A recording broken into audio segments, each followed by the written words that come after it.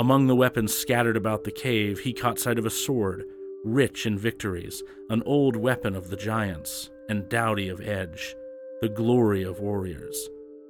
It was the choicest of weapons, and it was greater than any other man could carry to the battle-plain, and all glorious and good, a work of the giants. And he seized it by the belted hilt, he the warrior of the Danes, rough and battle grim, and he brandished the ring sword, and despairing of life, he angrily struck so that hardly he grasped at her neck and broke the bone rings, and the point pierced through the doomed flesh covering, and she fell to the floor.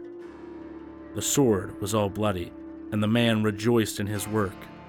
Shone forth the bright flame, and a light stood within, even as shineth the candle from the bright heavens. And then he looked at the hall, and turned to the wall, and the Thane of Healach, angry and resolute, heaved hard the weapon, taking it by the hilt. And the edge was not worthless to the battle warrior, for he would be quickly requiting Grendel many a war rush, which he had done upon the West Danes, many times oftener than once when in sleeping he smote the hearth comrade of Hrothgar, and fed on them sleeping, of the Danish folk, some 15 men, and bore forth yet another one, that loathly prey, and well he requited him, this furious champion, when he saw the war-weary Grendel lying in death, all void of his life, as formerly in Heorot the battle had scathed him. Grendel's body sprang apart, when after his death he suffered a sword stroke, a hard battle swing, and then Beowulf struck off his head. Right soon the proud warriors, standing with Hrothgar, looked forth on the sea, and they could see that the surging water was all stained with blood, and the gray-haired ancients spoke together about the good man, that they deemed not the atheling would ever again come seeking the famous Prince Hrothgar, glorifying in victory, for it seemed unto many that the sea-wolf had destroyed him. Then came noonday, the valiant Danes left the headland, and the gold friend of men went homeward thence. And the strangers of the Geats, sick in mind, sat and stared at the water. They knew and expected that they would not see again their liege lord himself.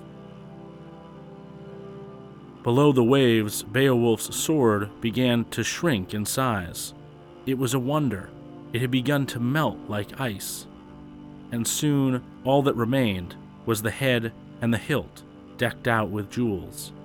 The sword was gone, and the decorated weapon was burned up. The blood was too hot, and so poisonous the alien sprite who died in that conflict. Beowulf began swimming to the surface, he who formerly waited the onset of the hostile ones and the striving, and he dove upwards through the water, and the weltering surge and the spacious lands were all cleansed when the alien sprite gave up her life and this fleeting existence. He, the stout-hearted, came swimming to shore, he, the prince of the sea men, enjoying the sea spoils, the great burden of that which he had with him. They advanced towards him, and gave thanks to God, that glorious crowd of thanes, and rejoiced in their lord that they could see him once more. Then was loosed quickly from that valiant man both helmet and shield. The sea became turbid, the water under welkin, all stained with blood. And rejoicing in spirit, the brave men went forth with foot tracks and passed over the earth, the well-known pathways. And a hard task it was for each of those proud men to bear that head away from the sea cliff. 4 of them with difficulty on a pole were bearing the head of Grendel to the gold hall, until suddenly, valiant and battle-brave, they came to the palace. 14 of the Geats marching along with their liege lord, who trod the field where the mead hall stood. Then this prince of thanes, this man so bold of deed and honored by fate, this battle-dear warrior went into the hall to greet King Hrothgar. Then over the floor, where warriors were drinking, they bore Grendel's head, a terror to the earls and also to the queen, and men were looking at the splendid sight of the treasures.